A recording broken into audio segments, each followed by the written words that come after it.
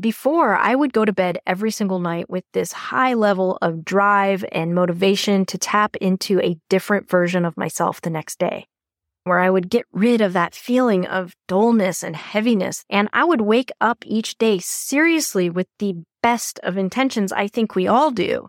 By lunchtime, I would have this moment. I would give up on the aliveness or really making changes for that day. This is the 40 as Fuck podcast, where we have worthwhile, real as fuck conversations about midlife. What you're going to hear on this podcast is not the fluff you see scrolling Instagram. It's the messy parts of midlife, because midlife feels a little different. I wouldn't say midlife is necessarily a crisis, but it's worth paying attention to. Hey guys, this is Syd Moreau, and welcome back to 40 as Fuck, where we talk about the shit that is midlife, because midlife has a definite different priority level. But it can also feel really mundane, and I think that it's the space in between the urgency of midlife and the monotony. That's where the midlife awakening happens. It's not necessarily about throwing caution to the wind, but paying attention, figuring out what's working in our life, what's not, where are we creating our own roadblocks and seeing where others are creating roadblocks for us, and even maybe seeing how we're sabotaging ourselves to live a more alive next 40 years of our life. So that's why I'm really excited about today's podcast. I believe what we're talking about today is probably one of the keys in setting a foundation for the next 40 years of our life. You guys know that I talk a lot about regret, how we reconcile the past ones and how we learn and grow from them. And then most importantly, how do we avoid new ones? Because as I've mentioned, research has shown that a lot of the regrets that we will have before we die come from the actions that we take or the actions that we don't take in our midlife. And I also talk a lot about relationships on this podcast because, again, research shows over and over again that the quality of the relationships that we have in midlife has one of the greatest influences on our overall happiness, our health, our quality of life, and our life expectancy as we get older. And much of this research, again, points to the fact that it's the relationships that we have in our midlife that matter. Are we growing in them? Are they fostering a positive part of ourselves and challenging us to develop more of that positive part of ourselves? But we all know that the hustle of life and the priorities of families and the priority of our careers and the relationships that we have, it's so easy to find ways to distract ourselves from that inner knowing or a yearning for our aliveness that we're missing. We can use all of the repetitive tasks in the to-do list to mask our true desires. A few years ago, I felt lost in my life and I felt sad and disconnected from a vibrancy that I used to have. I didn't really feel seen or known in my life. For me, dulling and numbing became my coping strategy.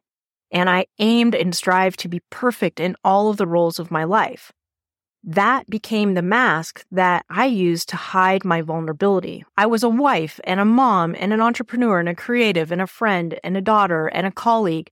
I played all of those roles so well, and they kept me insanely busy. One day I looked around my life and thought, what the hell is going on? It's in that moment when we wake up and we think, how am I actually at this point? And it could be anything, really. It could be our jobs or our relationship or feeling a lack of purpose in our life, not feeling seen or known in our life. Or maybe it's just realizing that we're not really having any fun anymore. So if you've ever had that moment, or if you're having it, what I realized is I was continuing to choose comfort and routine because it was easy. I knew it. I understood it. It doesn't necessarily mean it was good. It doesn't necessarily mean it's what I wanted because my body wanted that aliveness, that vibrancy. It wanted to be seen and known. But I was rationalizing my routines and the busyness of my life, subscribing to that continual monotony. And in my mind, I was constantly dreaming of someday. And so always in an attempt to settle for choosing easy. But what I realized by doing that, by living for tomorrow, I was leaving so much of my actual potential on the table. And that right there, I think that is where regret is born in our life. What's so terrible about regret too? We are the only person responsible. It's a decision that we're making in the moment, day after day, in an attempt to avoid change and the uncomfortableness. And that's what leads us to regret. And I think that's what we need to pay attention to. For some reason, this vibe of midlife where we direct our energy into pain avoidance rather than directing our energy into things like joy and vitality and having actual fun. When's the last time that you did something that you felt was really fun? So all of this brings me to these 3 questions that I have been rolling around in my head. And that is, how do you lead this fuck yeah life when there's aliveness? And why is it that we are constantly and continually choosing comfort over change? And the biggest question is, what do you do about all that? I think we see other people's coolness and their confidence, and then we inherently compare ourselves and we think, oh, I could never be like them. But really, we might want to be. Or we think to ourselves, how are they doing that? I just don't know how. Or one thing that I say to myself a lot is, my life isn't set up that way. Or I wasn't born that way.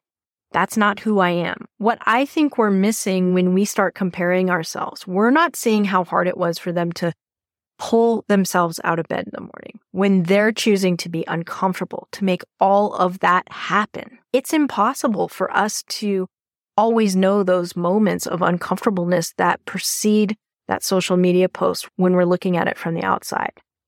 But we do envy their results. And so for me with this podcast, I really do want to be really transparent with you because there have been so many days that I have had to literally force myself to be uncomfortable. And this entire process for me has been a challenge to be in the uncomfortable. Before, I would go to bed every single night with this high level of drive and motivation to tap into a different version of myself the next day. I was always vowing to, in some way, shake the mundane, where I would get rid of that feeling of dullness and heaviness that I was feeling. And I would wake up each day seriously with the best of intentions. I think we all do. And I would think to myself, like, today's the day, Syd. But as the day would go on, I couldn't quite get past where I actually did the shit that I said I was going to do for me, to become a better version of myself, to feel more alive again. I wanted to make those good decisions, or those different decisions, or those decisions that felt uncomfortable. But I always found myself in those moments, for some reason, saying yes when I meant no, or no when I meant yes. I wanted people around me to hear my needs and desires so they could really know me, but for some reason, I would silence my voice and I would keep it quiet just to keep the peace of my life and my relationships. I didn't really want to make waves. So by lunchtime, I would have this moment where I would realize that, again, I'm choosing comfort. And for some reason, I would give up on the aliveness or really making changes for that day. What I realized is I was negotiating with myself every single day. I was making excuses to stay comfortable in an effort to not do the work. I didn't value myself enough to follow through on me. Since starting this podcast, I've actually had a few people tell me that they think I'm confident. And when I hear this, I actually in some ways argue with them. I'm like, I am not confident, but I am choosing confidence. But I definitely don't feel confident. And there is a big distinction between the two. Each time I make one of these podcasts, I am wrestling so deeply in my mind, dealing with some crazy imposter syndrome, literally questioning every life choice I've ever made. I'm asking friends for affirmations. But creating this podcast has actually been a really good teacher for me in how I understand confidence and about the practice of being uncomfortable and tapping into my aliveness. And what I've realized, we don't ever really actually find confidence. It's just a choice. That aliveness is a choice. Living a fuck yeah life is a choice, but it's most certainly not comfortable. We're actually defying the expectations that we have for ourselves. But in that defiance of those expectations, that's what living is all about. That's the places where we follow through on ourselves. So while it appears that I'm confident and I'm portraying that confidence maybe in some way through this podcast, you have to understand that portrayal comes at a huge price for me because I am betraying all of that negative thinking. All that negative thinking that wants to keep me stuck and it wants to keep me safe. What I've had to do is break my own expectations about what I believe about myself. And I'm literally choosing confidence, but I'm not feeling it. When we look at others' displays of confidence, I think that the biggest gift that we can give ourselves is to not believe that it is really easy for them, that they haven't had to their own level of uncomfortableness to get to that point. So for me, as I've gone through this journey, I really wish more people posted that part of success, that part where they are struggling. That's what I needed to see. Of course, I did feel inspired by displays of success, but when we're constantly looking at other people's successes, what it did for me is it made me feel like I was missing something about myself. I want you to know what my confidence actually looks like. When I go to record one of these podcasts or go to push publish on one of these podcasts, if you could actually hear the voice in my head, honestly, you would hear this naggy voice saying something like, "Holy shit, Syd, you are being so vulnerable. Like, you're not even on the right path to talk about any of this stuff. You are not an authority on anything. And you definitely don't have your shit together. Who do you even think you are? What are you doing? Do you really want people to hear about this? You are just some ordinary 40-something mom. You drive a freaking Hyundai. Why will people care about anything? Anything at all that you have to say in midlife?" That right there, that voice, it's the voice that loves to keep me comfortable. It feeds all of my doubts and the fears that I have about myself in a way to confirm the stories I've told myself for years. Being comfortable and staying stuck, when we hear that voice, that's when we need to defy it. It's like that Thelma and Louise moment. It's that moment when we follow through on ourselves. Action is where that change happens. We definitely can't think ourselves out of the uncomfortableness. We really have to be willing to take action towards those non-negotiables that we set for ourselves. So for me, one of the non-negotiables that I have is actually pushing publish, even when I don't want to.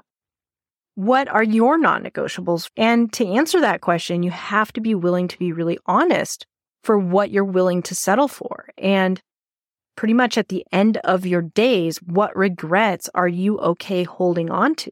Once you define that, like, are you healthy? Are you choosing confidence? Or are you a person that wants to have more fun in the second half of your life? This list could go on and on. Then you have to decide, what does that person do? What are the non-negotiables for that person?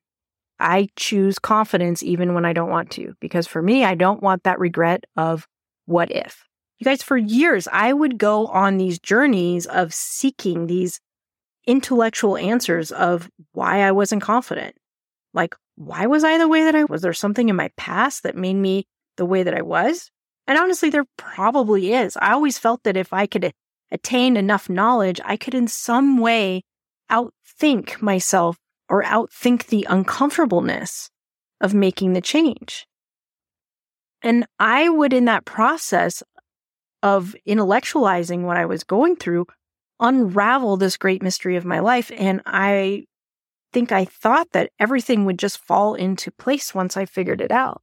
So I'd go through these periods. Was it my parents or my crappy grades I got in high school that wrecked my confidence? But all of those answers, all the things I came up with, none of them changed the fact that I was avoiding the discomfort. I still wasn't following through on me, but it looked like I was because I was reading books and I was learning and I was going to therapy. I was more committed to the Sydney that did not follow through on ourselves and then felt bad about herself than the Sydney that I aspired to be. I feel like I've wasted a lot of time trying to figure myself out when all I really had to do is just sit in that discomfort for a second and act. Otherwise, it was going to become a regret that I was settling for, that I was choosing. What I'm learning is that feeling of discomfort is really short-lived. On the other side of it, though, I'm also realizing that pain of staying stuck in the what if part of it, that doesn't necessarily go away as quickly. That one ruminates in our brain over and over again. So I think if you are hearing that voice telling you all the reasons why you should stay comfortable today, that is the moment that you need to do the complete opposite of what you want to do. You should take the chance. Because we've become so numb to the expectations that we have at this age, we use these beliefs and expectations to really define our lives. And some of those expectations and beliefs that we hold, they're good and they're purposeful, but definitely not all of them. If you're feeling like there's a limitation in your life or there's a part of your life that you're negotiating with yourself day in and day out, that is likely a belief that is worth looking at. Or if you find yourself looking at others wishing you could be like them in some way, that's probably an expectation or a belief that's limiting you. I think it's really imperative that we shed light on what our expectations are and how we carry them, because expectations and beliefs, they're like shadows that follow us everywhere. They may have served you at one time. They may have kept us safe. But if we hold on to them and we don't evaluate them from time to time, they might actually be keeping us from being seen and known in our own lives, not just by ourselves, but others, as I mentioned. And they also prevent us from really reaching our full potential, also lead to regrets. I'm asking you guys, are you even aware of the expectations that you carry? When is the last time that you stopped to evaluate the stories that you've told yourself about the way that you are? Or the ways it's supposed to look, or what your relationships are supposed to look like? Are there any expectations that you are willing to challenge or even let go of? If you guys recall from one of my previous podcasts, expectations that we have about how stress affects our body has an astounding effect on our mortality rate. So believing that stress is either good or bad for you plays a huge role. And really, if you're going to live or die from it. And there's actually been other studies that show that expectations of life expectancy in our adolescence will actually influence if we die young or we die old. And there's actually more studies that show that expectations of how helpless we feel as we get older, they can affect everything from cognitive decline to cardiac wellness and strokes. When researchers look at this, what they find is that in MRIs and autopsies, they'll actually find that people with a negative expectation of aging, they have increased plaque in their brain as well as significant damages to parts of their brain like the hippocampus, which is actually responsible for memory function. So this is not just a theory. It can be seen in a physiological level in and throughout our body.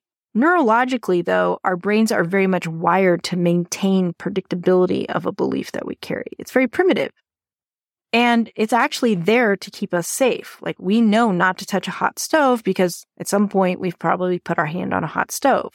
So our brain draws on the experience of past events and people and places and things to tell us how or not to do something or how something will play out based on those past events. It has a very reflexive and an unconscious way of predicting and telling us what to do. And we, through our expectations and beliefs that we hold, listen. We don't really think about contemplating putting our hand on a stove. We just know not to do it unconsciously.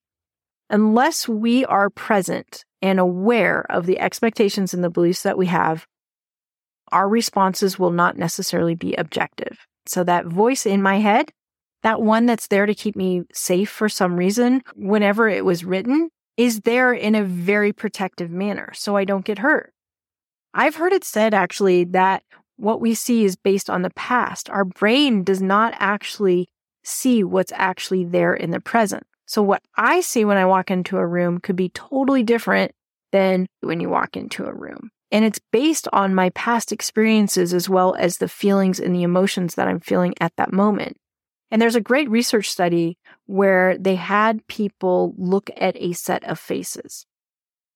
And people that were feeling sad, shy, or nervous, what they saw when they were looking at these neutral faces, so they weren't really showing any emotions, they saw those neutral faces as looking angry or judgmental. And they only focused on those neutral faces and how they were interpreting them as negative. But in that same study, people who reported feelings of calmness and confidence and joy and some level of happiness, they didn't see those neutral faces as negative. They saw those neutral faces as neutral. But interestingly, they saw something that the other group didn't see, and they saw smiling faces, which were also shown. For me, understanding that my expectations and that way that I have of going to default thinking that accompanies those expectations that I carry, that has really helped me to take action, especially when I'm feeling those dips in my mood, or I'm feeling really nervous, or I'm overthinking something. I know that default thinking or what I'm predicting that I will see is just based on a belief or a story that I've been telling myself, and it helps me to push through it, to take action, and to be willing to be uncomfortable and rewrite that story through direct action. So I take that step, I push publish. I want to leave you with a quote by James Clear of Atomic Habits, and he says that progress requires a unlearning. Becoming the best version of yourself requires you to continuously edit your beliefs and to expand. This podcast today is for anybody that's having trouble getting out of the gate and making those changes. So I hope you guys have enjoyed it today. I am looking forward to the next podcast of 40 as Fuck.